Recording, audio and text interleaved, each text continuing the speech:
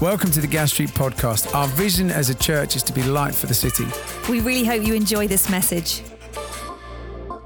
Well, good morning, everyone. For those who don't know me, my name's Tim. I'm one of the pastors here at Gas Street, and in particular, I'm the campus pastor at Gas Street St. Luke's. And has been explained already, we're in a series on the fruit of the Spirit, and we've titled this series Subscribe Here.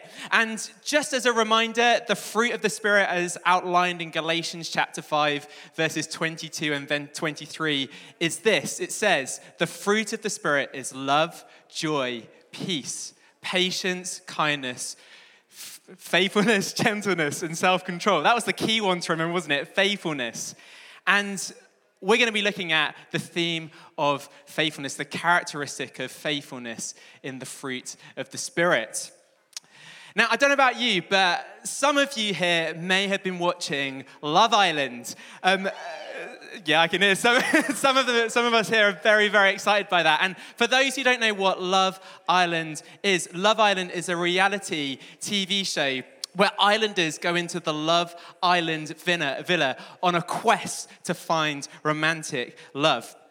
And at the beginning of this series, there was this phrase which people, the islanders in the villa, kept on using again and again.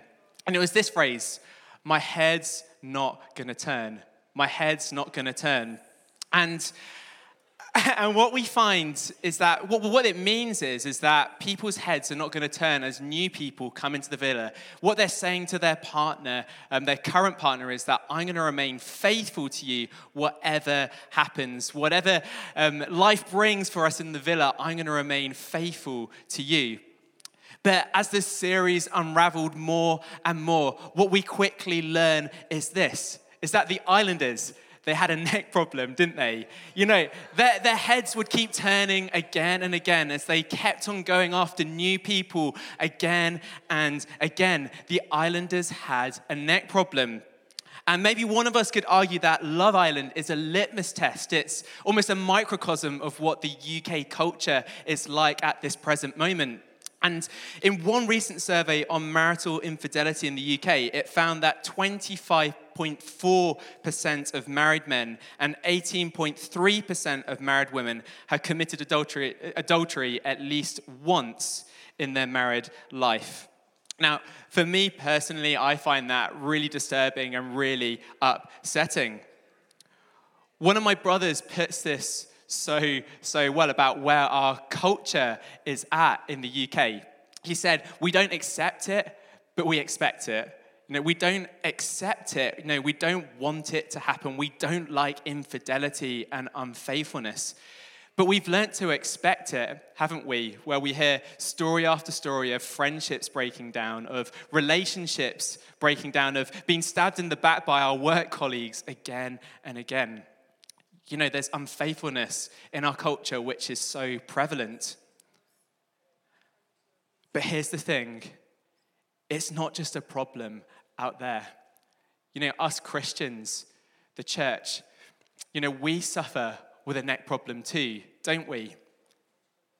You know, we read in the scriptures in the book of Deuteronomy that we're a stiff-necked people. The people of Israel are described as a stiff-necked people, a people whose heads can't turn back to God.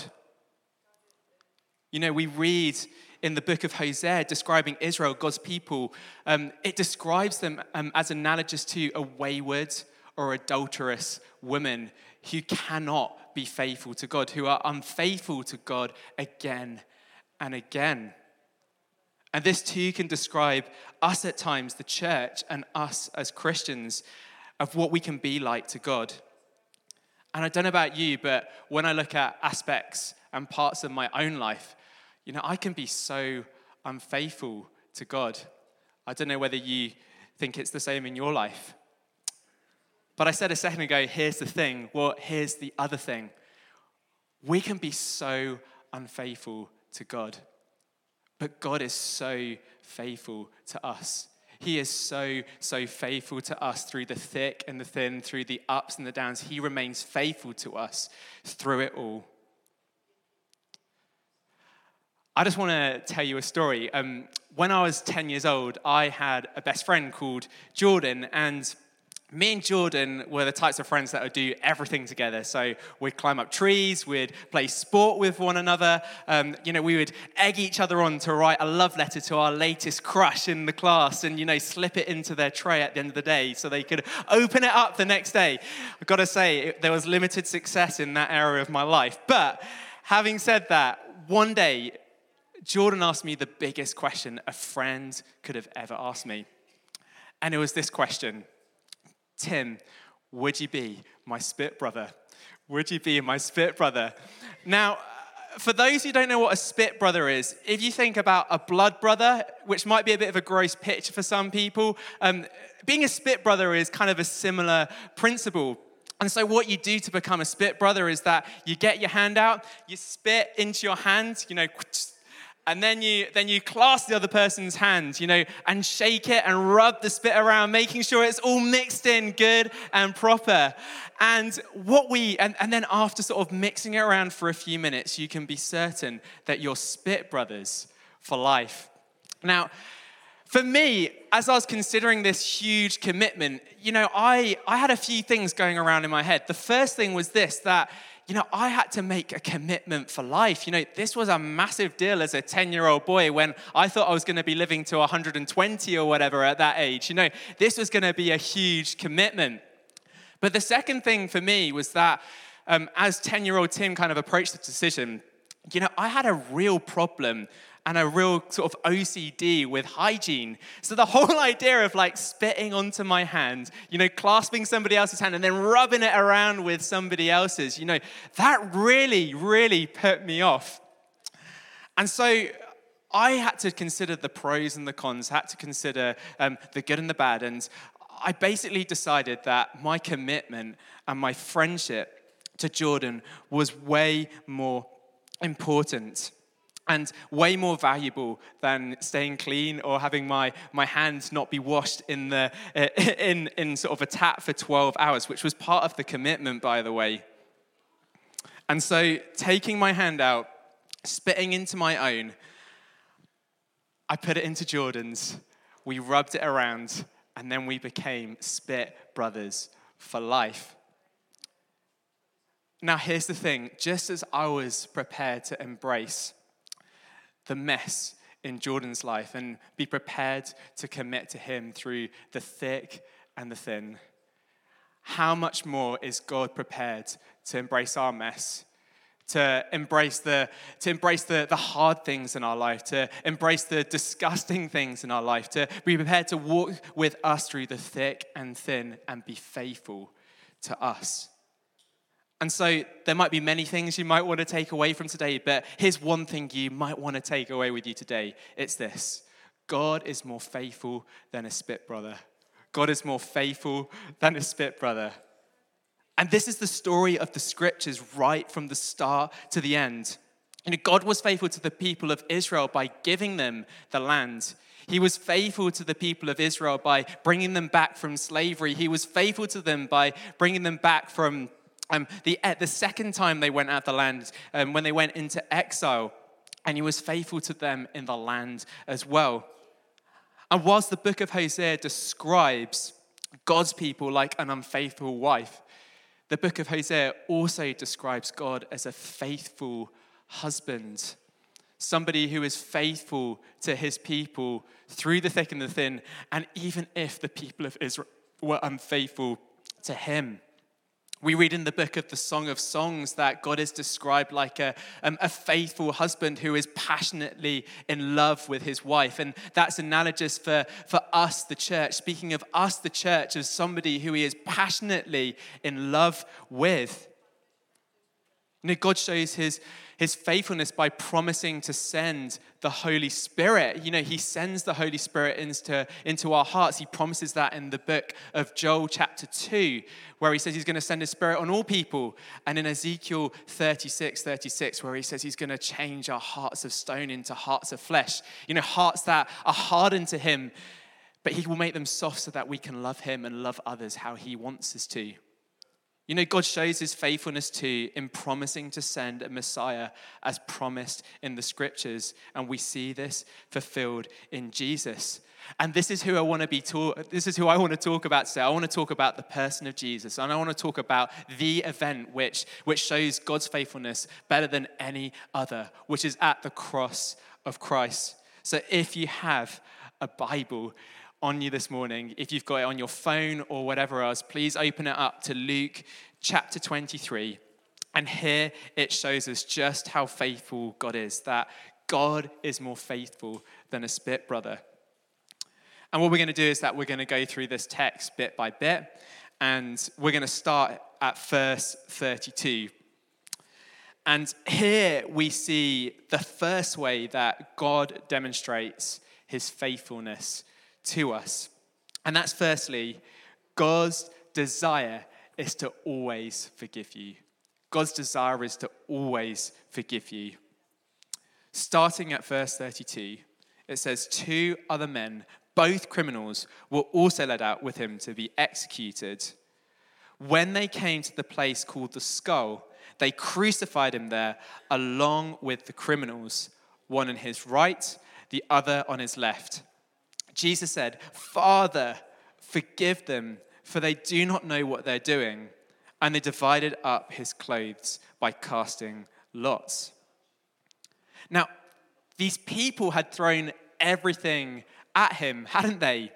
You know, Jesus is God. So effectively what they were doing is that they were crucifying God on that cross. They'd rejected him. They'd beaten him. He'd been denied. He'd been betrayed.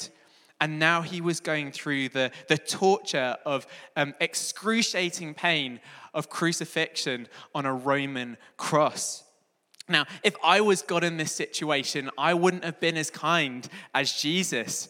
You know, I'd be thinking, what are these little human beings doing, judging me and deciding that I should go on the cross? You know, forget this. I don't want anything more to do with you. You know, that's it. I don't want to be faithful to you anymore. But thank God that I'm not God, that we have a God who is faithful, that we have a God who is full of grace, that we have a God who is full of love. Because despite all of this, Jesus cries out one of the most beautiful prayers that could have ever been conceived as he hung upon that cross to his Father in heaven. It's not, "We'll deal with them later, Father." It's not Jesus talking about the pain that he's going through. As he hung on the cross there, he was thinking of you. He was thinking of me. He was thinking of all the people that were in front of him, insulting him and giving him a hard time. He was thinking of the people that had been horrible to him in the last 24 hours. And this is what Jesus cried. As he hung there on the cross, he cried, "Father, forgive them, for they don't know what they're doing." Father, forgive them. Isn't that such a beautiful prayer? And despite us giving God what he doesn't deserve, he also gives us what we don't deserve, which we see here as forgiveness. Jesus is so faithful, and what we see in 2 Timothy 13, which summarizes it so well, it says, if we are faithless, God is faithful. If we are faithless, God is faithful. You know, even after beating him up, even after speaking lies over him, it shows us just how deeply God yearns to be with us, to have relationship with us, to be close to us. That's why he's not going to stop forgiving you. That's why he's going to remain faithful to you. His desire is always to forgive you. And then we read on in this passage, and we read, if we jump to verse 39, we read about both of the criminals, and one of the criminals insults Jesus. It says in verse 39, one of the criminals who hung there hurled insults at him. "Aren't you the Christ? Save yourself and us." But then it's here that the other criminal recognized who Jesus is. This criminal is likely to have done something terrible, you know, something like murder somebody else or something similar. But here the criminal recognizes Jesus for who Jesus really is. Verse 41, the criminal says, "We are punished justly, for we are getting what our sins deserve. But this man has done nothing wrong." Verse 42, the criminal says, "Jesus, remember me when you come into your kingdom." Verse 43, Jesus replies, "I tell you the truth. Today you'll be with me in paradise." And this is just another beautiful moment at the cross which speaks of the faithfulness of God. That whatever we've done, however far away we've strayed from God, if we recognize who Jesus is and who we are before God, that we're broken and we need fixing so desperately and that we are at fault, just like the criminal, we can humble ourselves before God and to our Lord Jesus and say, "Jesus, remember me when you come into your kingdom." Jesus is the one who welcomes us in, and he welcomes us all in for the first time or again today. And this is because Jesus is faithful to us. He's faithful to you because he loves you. And this passage also points towards the fact that God's promises, his faithfulness, was never just for some super religious people in Jerusalem. His faithfulness and longing was for all people. God wanted all people to access him. In verse 45, we see the faithfulness of God shown as the temple curtain is ripped. It's ripped in two, representing that access, a relationship to God that was once inaccessible is now accessible to all. This is shown again with the Roman centurion in verse 47, where he too recognizes who Jesus is. And it shows that he could access who God was as well. The centurion, seeing what would happen, praised God and said, "Surely this man was righteous." God's faithfulness was never just going to be with the people of Israel. That was never God's intention.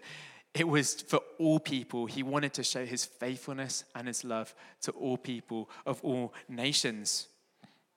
And even when we desert God or when we get distracted, like the disciples, where we might fail, God's faithfulness will never fail us.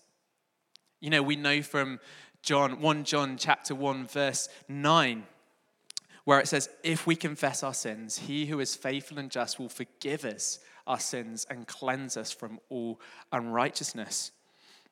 The cross shows us that if we've mucked up again and again, we can turn back to him.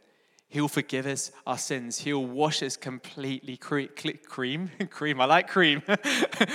That's cream. Clean. And he'll make us, I've lost my trail of thought. Because he is faithful, he will make us clean because he is faithful and because he loves us. And so if you're here today and you wouldn't necessarily consider yourself a Christian, just consider this: God loves you so much. God isn't like Tim Bateman standing before you today who might have had a bit of a different response to you on the cross. But the God who's on the cross today demonstrates that he desperately loves you and he longs for you to come into his kingdom. He's hanging on for you. He hung on the cross because he thought that you were worth it. L'Oreal said, because you're worth it. But Jesus said, because you're worth it. He thinks you're worth it. He thinks you're worth hanging on to on the cross because he loves you. God longs to welcome you into his kingdom. And if you recognize who Jesus is, humble yourself and ask to follow him, which means following him into his kingdom. He can't wait to bring you in. Why won't you start that journey today? God is faithful to you. He is more faithful than a spit brother. that he's prepared to get involved in our mess, to get involved in the mess of our hearts and our lives. And by his Spirit, he wants to fix all the net problems within us and to do a work of transformation in our hearts and in our lives. So as God's people, this is how God is faithful to us. But the question is, how do we partner with the Holy Spirit as he does a work of transformation in our lives that we can be faithful like God is faithful? And I just want to suggest 3 different ways we might want to do this today and to respond to God, to be more faithful like he is faithful. The first way is to be thankful, to be thankful. Being thankful is so important because it helps us to recognize how God is faithful in the day-to-day things of our lives. The criminal and the Roman guard recognized what God was doing before them. They recognized what Jesus was doing. And so for us to be able to recognize the work of God around us, being thankful helps us to remember that God is faithful in the nitty-gritty of our lives. A couple of weeks ago, Claire, my wife, and I, we met an old friend just sort of by chance, and this lady was going through a really, really messy, difficult divorce. And one of the things that she described to us was this, is that she said, for the last year and a half, it's been really, really difficult. But what I do every single day is that I write down 5 reasons to be thankful to God in order to remind me that God is faithful even in the really, really dark times of my life. She's now got 2,100 reasons to remind herself that God is faithful to her. That's still nothing on Matt Redman with his 10,000 reasons, but 2,100 reasons written down to remind her that God is faithful. And it reminds her that God is faithful in the day-to-day stuff in her life, even when she can't really see it. It reminds her that God is faithful to her. And when we recognize the faithfulness of God in our lives, it motivates us. It cultivates within us a sense of wanting to be faithful back to God. And in very simple terms, faithfulness means doing what Jesus did. Faithfulness means doing what Jesus did. And the Holy Spirit's work is to do that within us, to help us to do the Holy Spirit's work in our life, to do what Jesus did. In the Passion narrative we've been looking at, we've seen Jesus' faithfulness through forgiving us and forgiving the criminal next to him. If faithfulness looks like being more like Jesus, then we need to forgive like Jesus forgives. So the second way we can cultivate faithfulness in our lives today is that we need to be forgiving. And as I've been preparing this talk, by the way, just as a preacher, the thing is that God really challenges you with the message that he wants you to bring. And so God's been showing me in so many different ways where I need to forgive people. And I just want to give you one example because I think it's kind of relatable. I was in my car the other day and somebody in their car did something that I thought was very, very selfish. And they said something about me through my window, that was very, very rude. And what it did to my insides, I drove past after that, and what it did for the next 20 minutes, I don't know what came over. I was just seething with anger. Like my insides were like all twisted up. Like I'm pretty sure most of us are not like that. But for me, my insides were twisted up, just like reflecting on just how unjust that situation was and how wrong this other person was. But 20 minutes later, God caught me and just said, Tim, you've got to forgive this person. You've got to let go of it. And that's what I did, even though it was really, really hard for me to do. Now, this is just a small example. And for me, it still really, really wound me up. And it was really hard to forgive. But we need to be a people that forgives other people in all situations.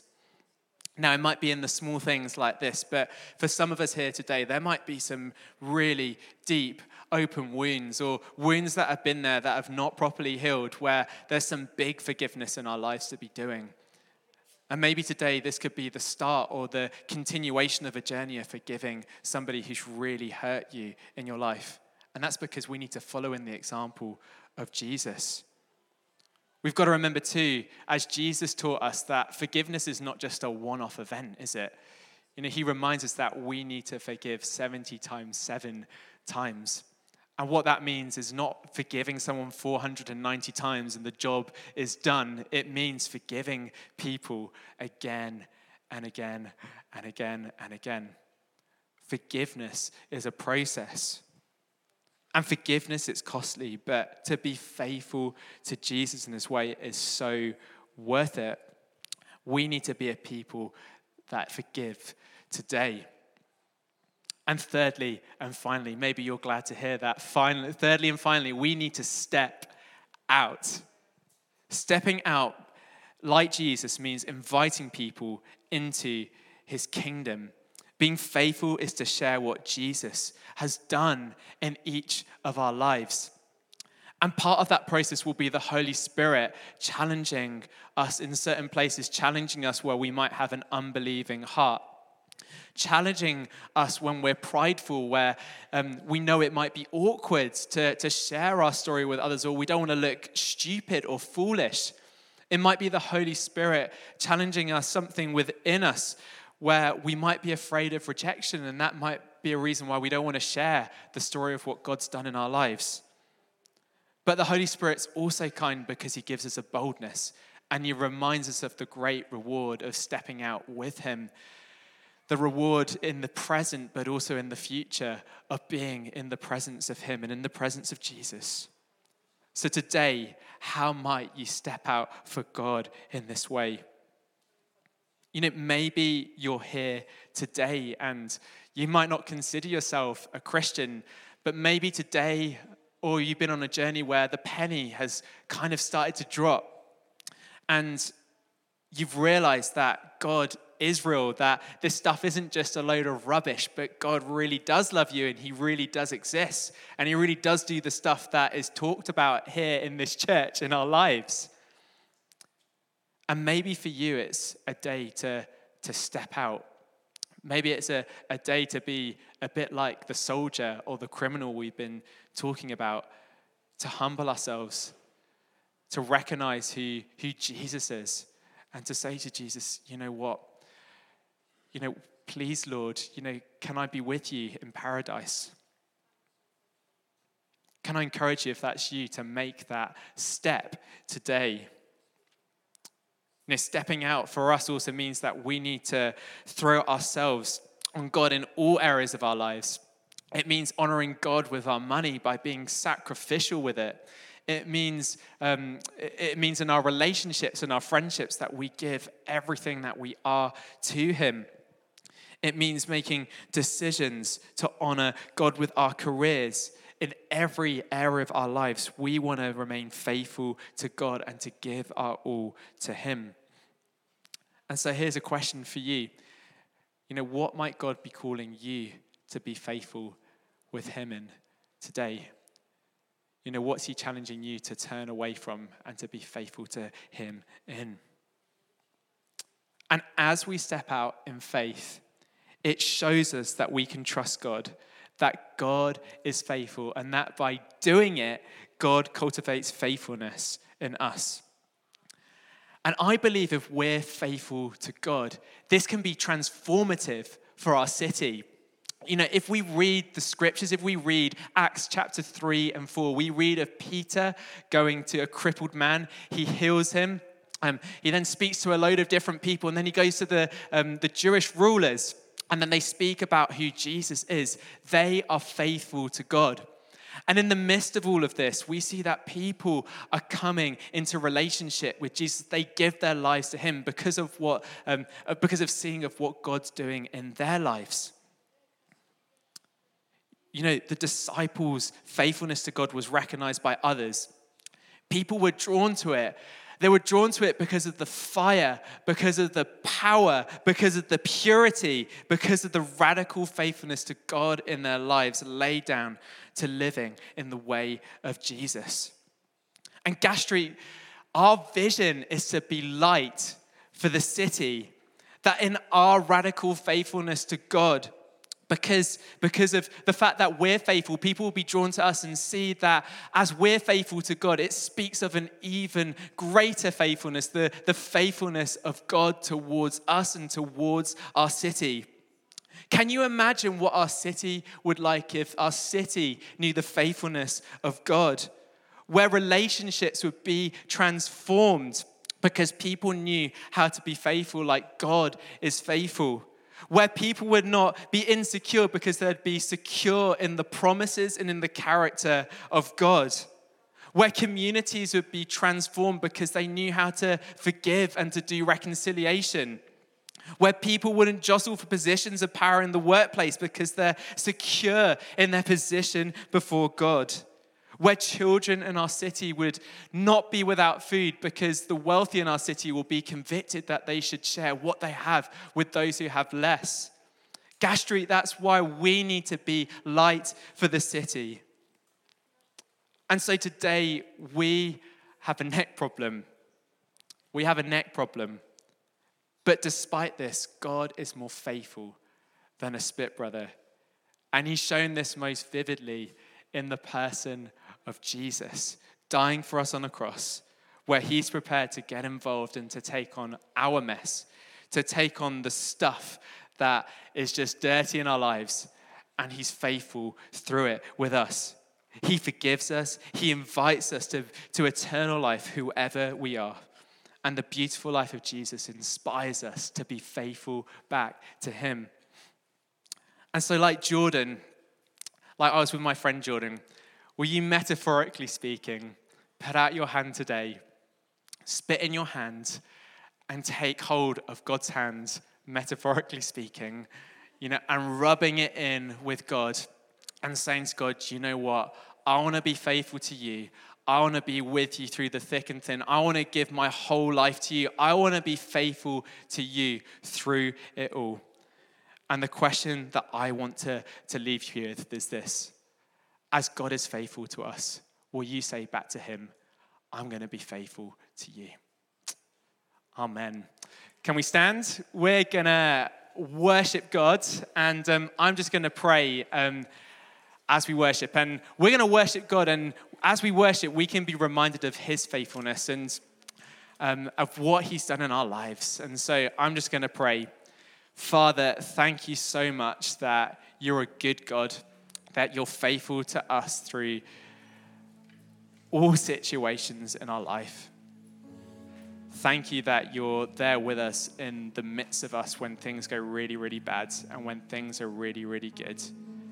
And we pray, Lord, today, just like you are faithful, I pray that you would cultivate within us a sense of faithfulness so that we can be faithful back to you. We pray this all in the precious name of Jesus. Amen. Thanks for listening. To hear more messages like this one, make sure you subscribe so you don't miss out. If you want to find out more, visit our website gasstreet.org or follow us on Instagram @gasstreetchurch.